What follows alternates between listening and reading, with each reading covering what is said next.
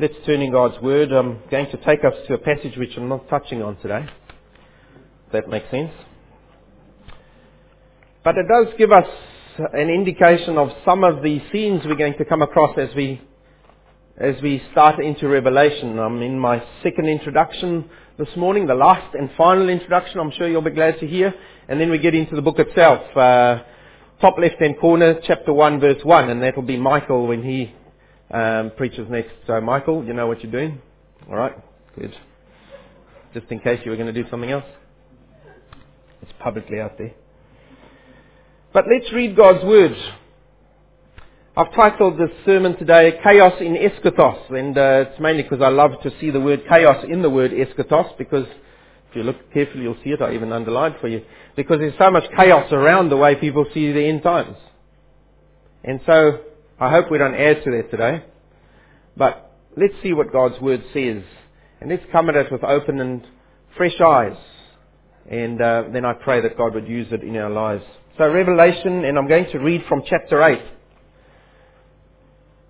One of the visions that the Apostle John saw, chapter 8 verse 13, and we'll read through to chapter 9 verse 11. So Revelation chapter 8 verse 13.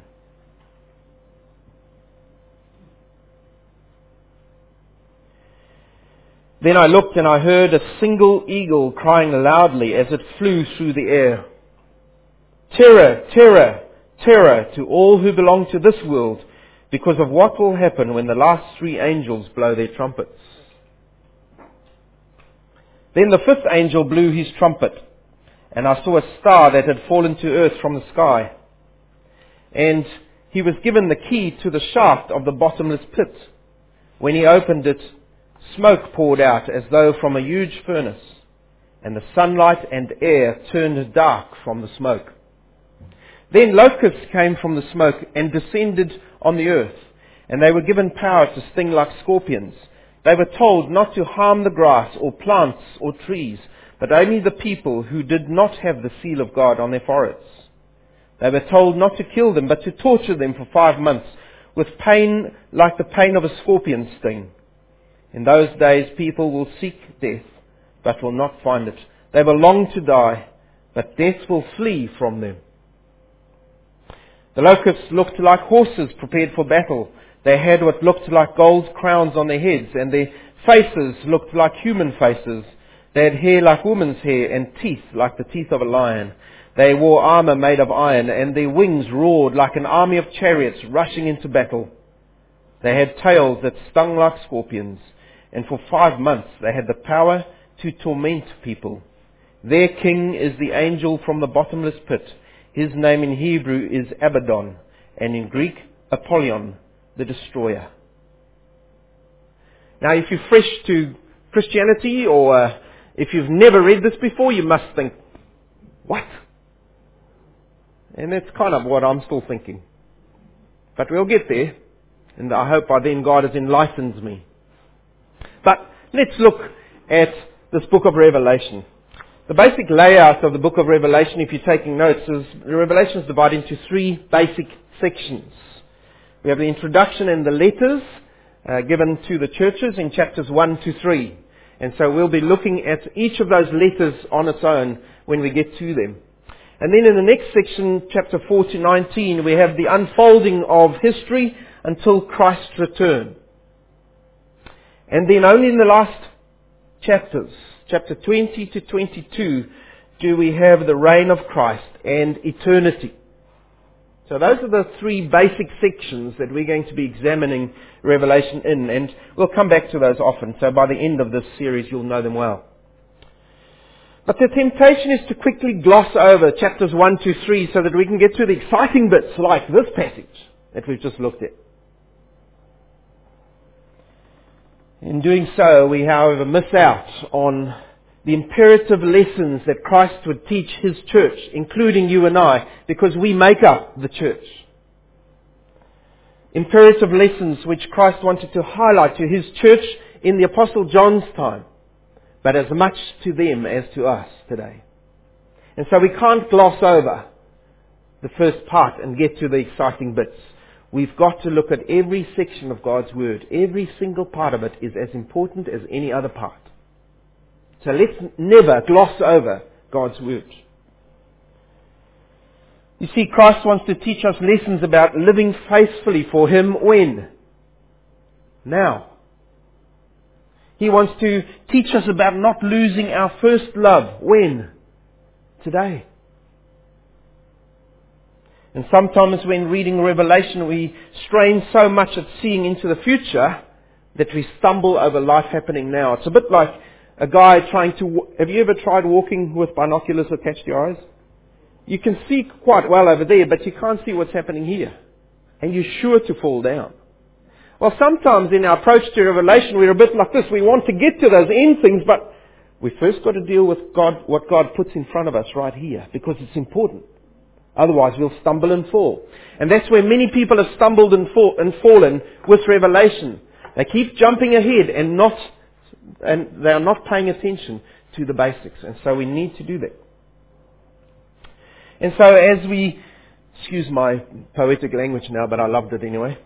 As we cast the line of study into the future, let's first cast it at our feet. Let's see what God is saying to us now. And based on that, He will give us visions of the future. Alright? Well, when we come to the interpretation of the book of Revelation, we come to a big word. We've got a few big words you're going to come across today, but don't get caught in them, alright? The first one is this word eschatology. What is eschatology? Basically, it's just a study of future events. The Greek word eschatos means last. So it's a study of the last things.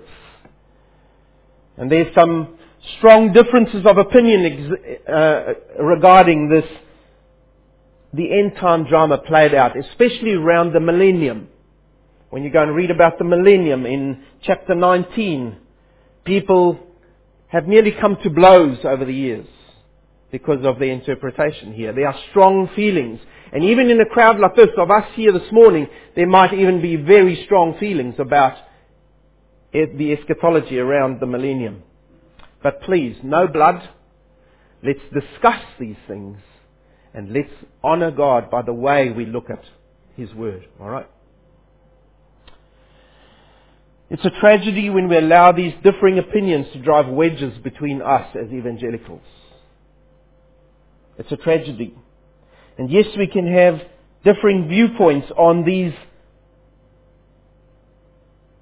things which are not at the crux of our Christian faith.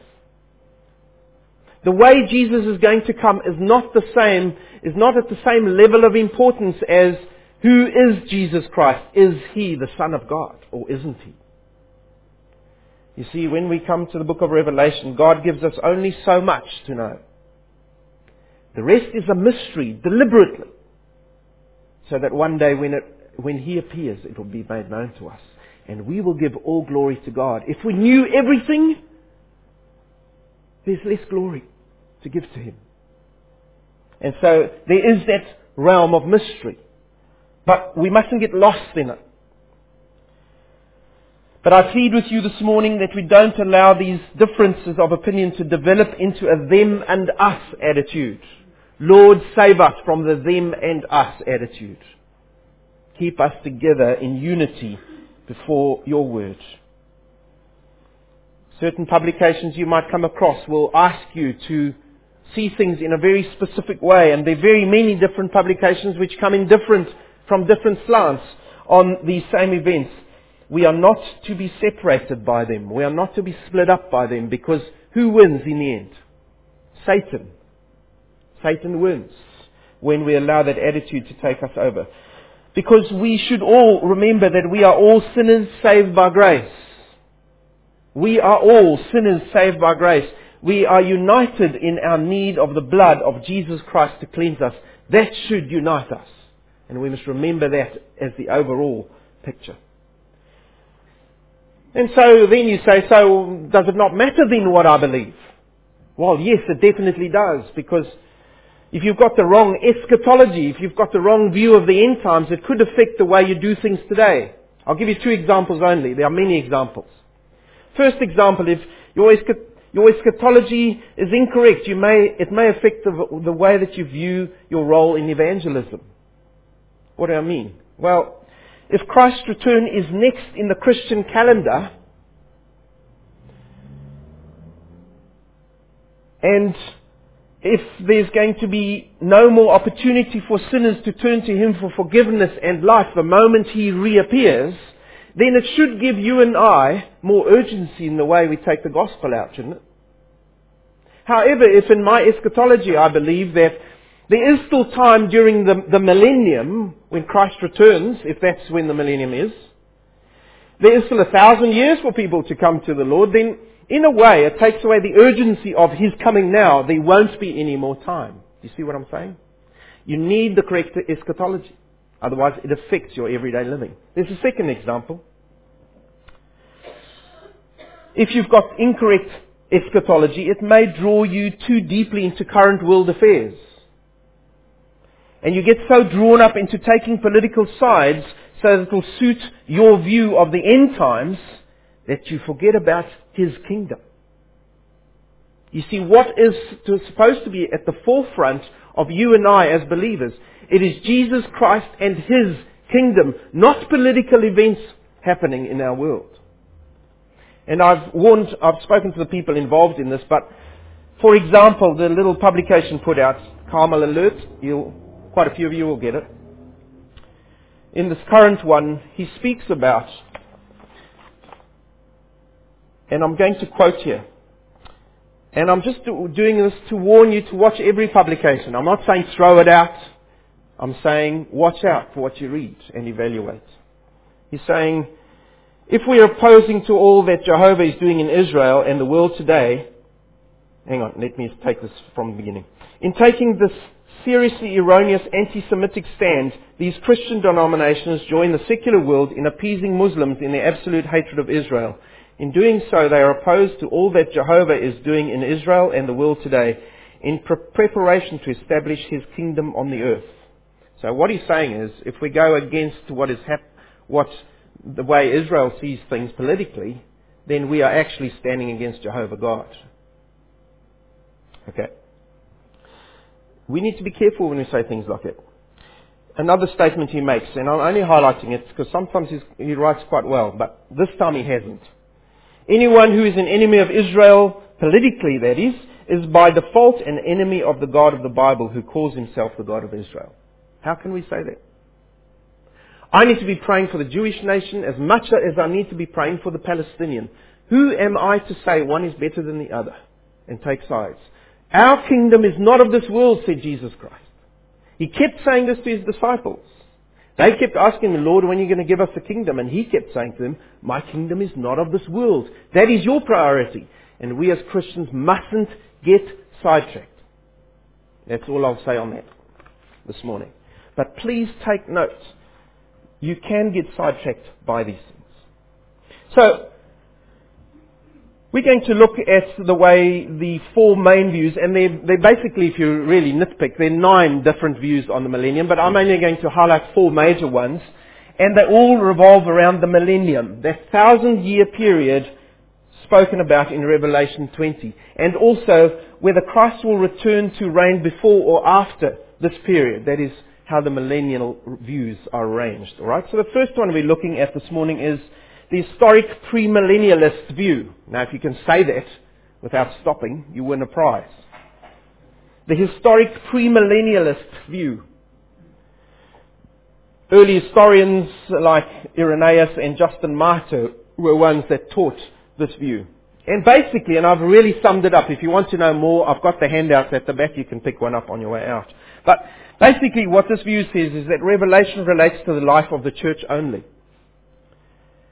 And various persecutions will be experienced by believers right up until Christ comes again. But they'll be delivered from the power of the Antichrist by the return of Jesus Christ, described in chapter 19. And then there will be a resurrection of believers at Christ's coming, followed by the millennium of 1,000 years, where Christ will reign on this earth with believers judging on thrones. There will be unbelievers present as well on earth, and anyway, I mustn't go into too many questions here. Christ will reign on the earth for 1,000 years, the millennium, and with him will reign believers judging on thrones. And then, after that millennium, then the final judgment of unbelievers will happen at the great white throne described in chapter 20. And then we'll have the new heavens and the new earth created, and we will enter eternity for believers, and the unsaved will be thrown into the lake of fire. That's very basically what the historic premillennialist view compiles of. Alright, I hope you kept with me. You looking glazed? No? Alright. Now we get to another one, the second one, and this is one of the most popular ones as well. There are two most popular ones today. One of them is this one, the amillennialist view. Dates back to the early days of the church, defended by early historians Origen and Augustine, and later by theologians Luther and Calvin. It's a majority view throughout church history, specifically in Europe, taken on by the early Catholic Church as well, because they were part of the core church and then they broke away because of erroneous teaching. It's also called the uncomplicated view. Don't know who set that up. But it's based on a straight reading of Scripture. Uncomplicated, straight reading of Scripture. Rejects the idea of a literal 1,000-year reign of Christ after His return. The amillennialists, that's why they're called the amillennialists. There is no millennium. What they're saying is that we are now in the millennium. When Jesus Christ rose again, when He ascended on high, that's when the millennium started. The last time started until He returns again. That's when it ends. We are currently in the millennium. We are in the church age, they say. And Revelation basically describes the history of the church. That's all those who are believers, including those who came to the Lord during the time of Israel, who were believers. It describes the history of God's church in total, and it does so in repetitions of 7 cycles. It's the same history of the church described from 7 different angles, but each time 1 degree further to the ultimate description of the glorified Christ, which we find at the end of the book. So that's what I call the revelation ratchet. It's not the same thing over and over. It is the same history over and over, but it moves one up closer to the final scene of Christ, the glorious Lord and Saviour.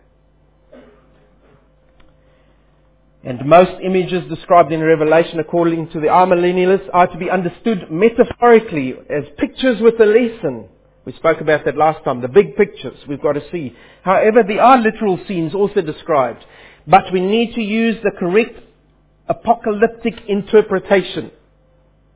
And that's why we spoke about the apocalypse and how do we interpret the apocalypse and apocalyptic literature.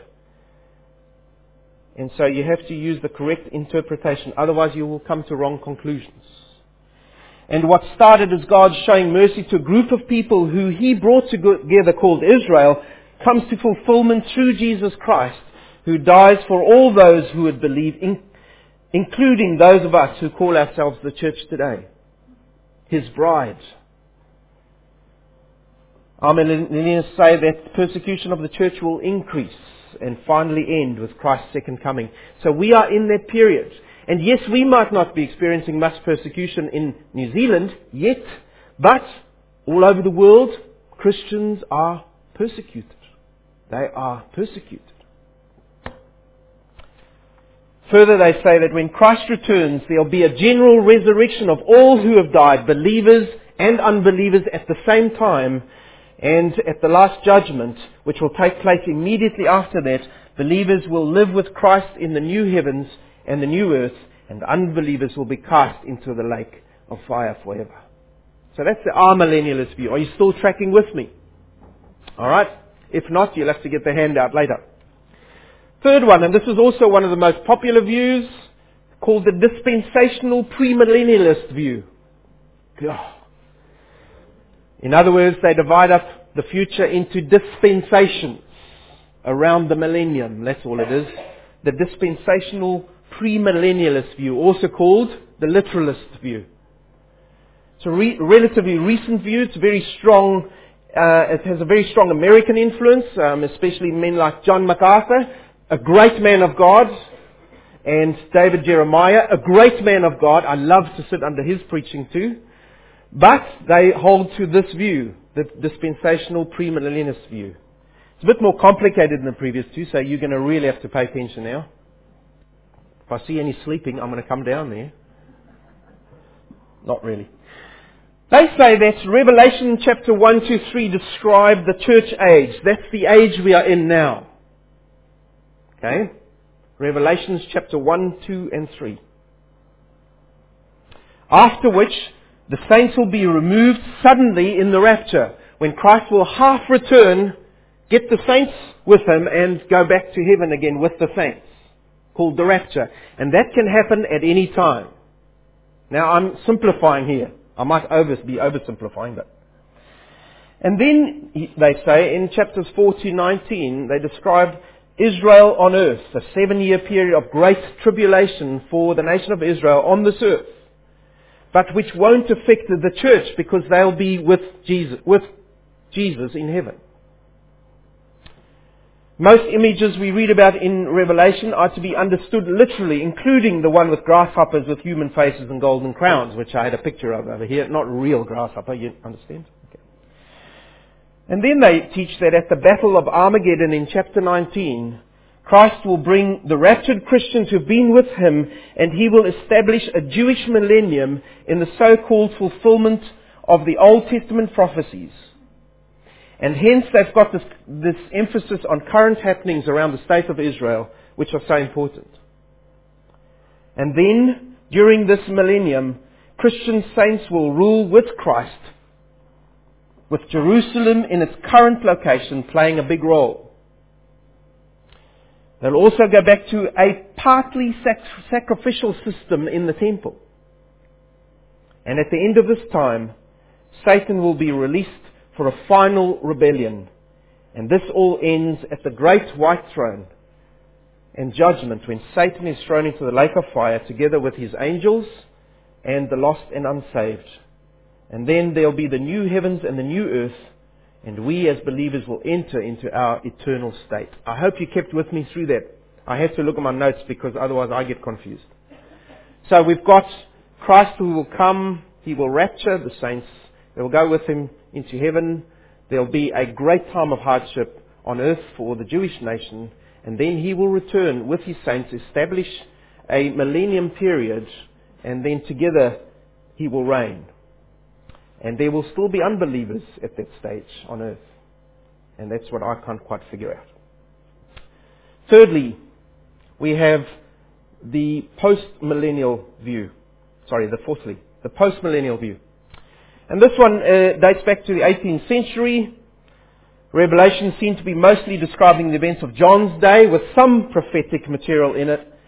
And they believe that through the preaching of the gospel, the world will gradually be won to Christ. We do too. I believe that with all my heart. That's why we take the word out into the world. The world is to be gradually won to Christ. But they believe, and this is where I differ with them, that things will get better and better. I don't see that around me. The age of the church is the millennium, when righteousness and justice reign and good prevails throughout the earth. And the Great Commission will be fulfilled, and everyone on earth will have a knowledge of the Lord. Everyone will know about God. They might not all believe Him. And after the world has thus been made worthy of Christ, He will return in glory to the world He has saved. Hence they call post-millennialists. He will come after.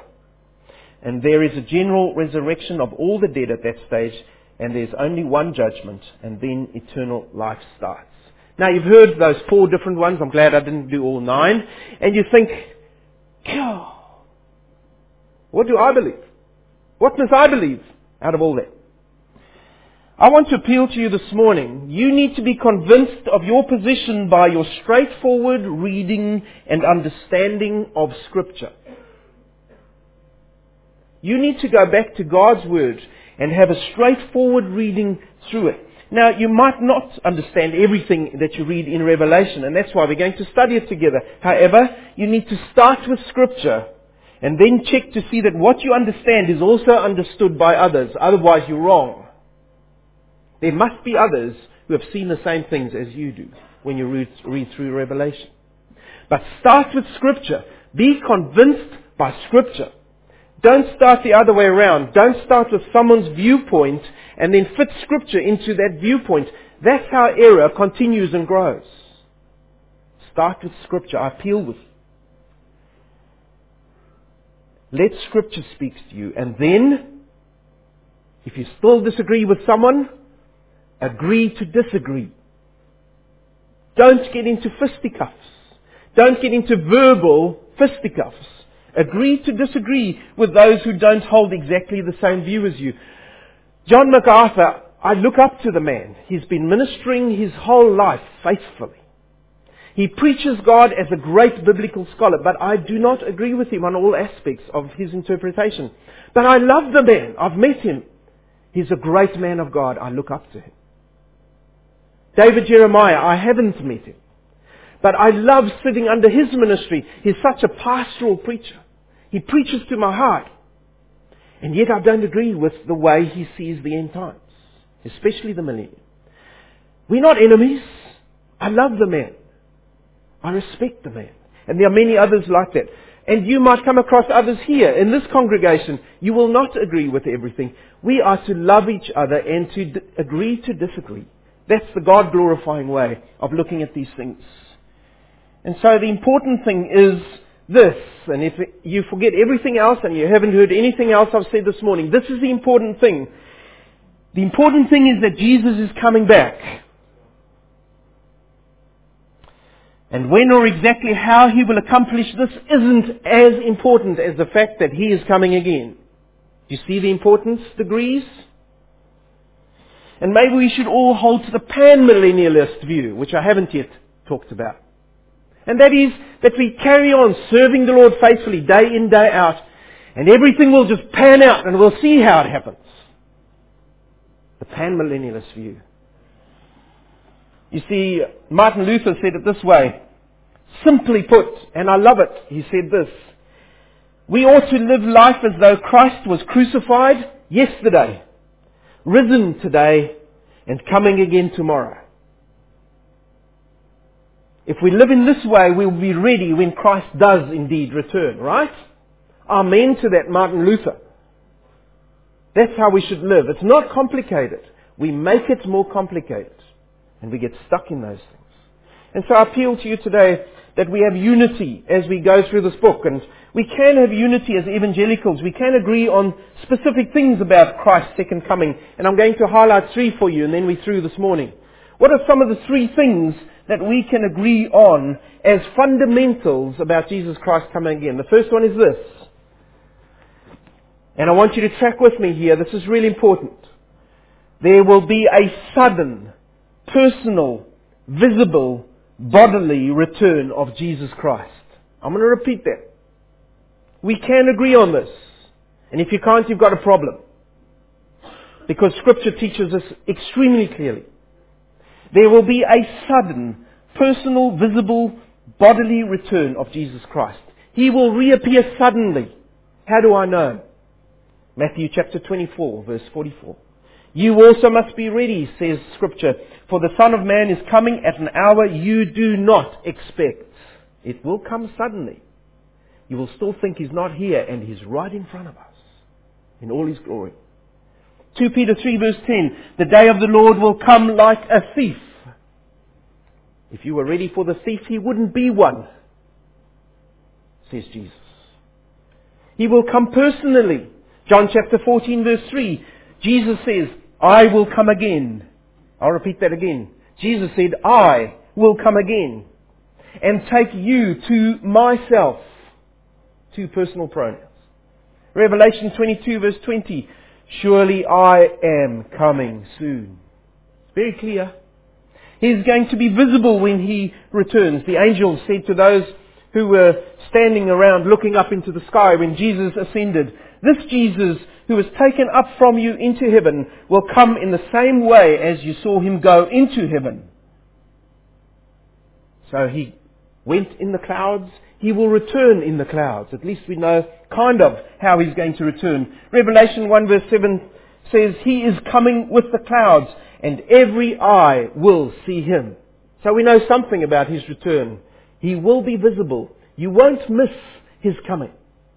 Every eye will see him. And he will come bodily. The Apostle Paul said, 1 Thessalonians 4:16, the Lord himself will descend from heaven with a cry of command or a shout, with the archangel's call, and with the sound of the trumpet of God. When Jesus Christ reappears, it's going to be very loud and very visible. Every eye will see the Son of Man. Everyone. The dead will be raised to life. Those already alive will see him. Everyone will see Jesus Christ. You won't miss him. The second thing we can agree on as believers is this. We should eagerly long for Christ's return. We can all agree on that. If you can't, there's a problem in your hearts. We should eagerly long for Christ's return. Revelation 22 verse 20. Listen to the apostle's heart. Amen, he says. Come, Lord Jesus. That's the cry of my heart every time I visit someone like John. Every time I visit someone like Lindsay. Every time I visit someone who's suffering. Come, Lord Jesus. I want to see you, because then the suffering ends. Titus chapter 2 verse 12 to 13 says, and listen to this, it couldn't be more practical. Live sober, upright and godly lives in this world. What's your attitude supposed to be? Awaiting our blessed hope, the appearing of the glory of our great God and Saviour, Jesus Christ. We have to be eager about His return. We have to long for it. But the problem is, the more we get caught up in this world and all the good things of this life, and good things are good, but too much good is bad. When we get too caught up in the good things of this life, when they take us over, when we neglect our genuine Christian fellowship together, when we neglect meeting together as His people, when we neglect our personal relationship with Jesus Christ, then the less we will long for His return, because other things have filled our lives and our hearts. So eagerly long for His return. And then thirdly and lastly, we do not know when Christ will return, so we are to be ready. Matthew 24 verse 44, I've read already. You must be ready, for the Son of Man is coming at an hour you do not expect. Matthew 25:13. Watch therefore, for you know neither the day nor the hour. Mark chapter 13. I'm not in Revelation, am I? No, everywhere else except. But it's the same truths. Mark chapter 13 verse 32. Listen to this. But of that day or that hour no one knows, not even the angels in heaven nor the Son, but only the Father. Take heed. Literally, be on guard. Watch. Literally, keep awake. For you do not know when the time will come. Stay on guard. Stay awake. Don't fall asleep in this world. And so the most important question today is not, to which eschatology do you hold, brother or sister? The most important question today is, are you ready for Jesus' return? As you sit here among us today, are you ready for Jesus' return? Is Jesus Lord of your life? Are you serving Him daily? Do you tell others about Him? If so, even if great suffering were to come your way, even if intense opposition were to come to the gospel in this country, even if spectacular signs were suddenly to develop in the heavens above us, then you will not be dismayed or lose heart. Why? Because you will remember Jesus' words in Luke chapter 21 verse 28. When these things begin to take place, look up, raise your heads, because your redemption is drawing near. Are you ready for His return? Are you ready for Jesus Christ's return today? If you knew He was to return in 24 hours, was there something that you'd quickly want to fix up first? Some relationship issue? Come on, let's be honest about this. If we knew Jesus was coming at 2 minutes past 11 tomorrow, what is there that you still want to quickly do before He comes? Is there someone you need to speak to? Because you're going to be appearing before the Son of Man. Is there something you quickly want to fix up? What's stopping you from doing that now? He can return at any time. He can unexpectedly appear to you, even today. Or you could unexpectedly leave this life and appear before Him today. So what stops us? Do we believe our theology? Jesus will return at any time. He says to us, be on guard, keep awake, for you do not know when the time will come. Let's pray.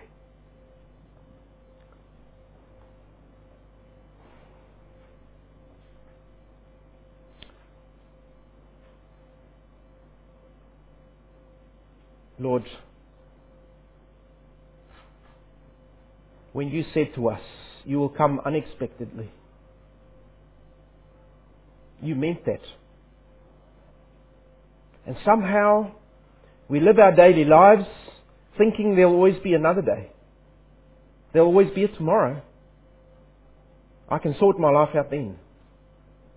I can get back into my relationship with Jesus then.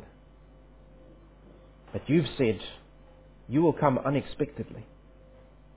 You want us to be ready for eternity today. Because we've already started living eternity today.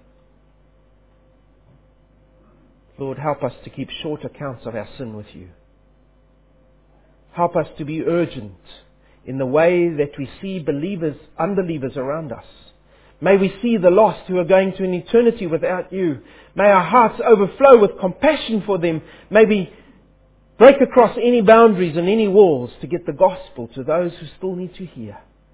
May we start in our families, our children. We might not see them growing up. May we give them the gospel today. Our loved ones who still do not know you, be it a wife or a husband. Lord, may we bring them the gospel too. But may we do it in such a way that Jesus Christ is the one who is glorified. Lord, give us an urgency about the job you've given us to do here while there is still time. Lord, save us from being so caught up in all this different theology and all the different dispensational views and millennial views that we've lost focus on the kingdom of Jesus Christ.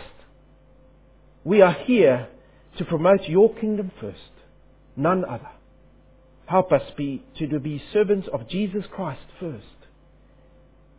And Lord, help us not to get our eyes cast on what is happening to us around us in the world to such an extent that we lose our focus on you. Keep our eyes on Jesus Christ. Keep our hearts close to you. And keep our feet walking in the way of salvation, building the kingdom of Jesus Christ until you suddenly reappear and we will know that you are here. Use us, we pray, in this week for your glory and for the sake of your kingdom. Amen.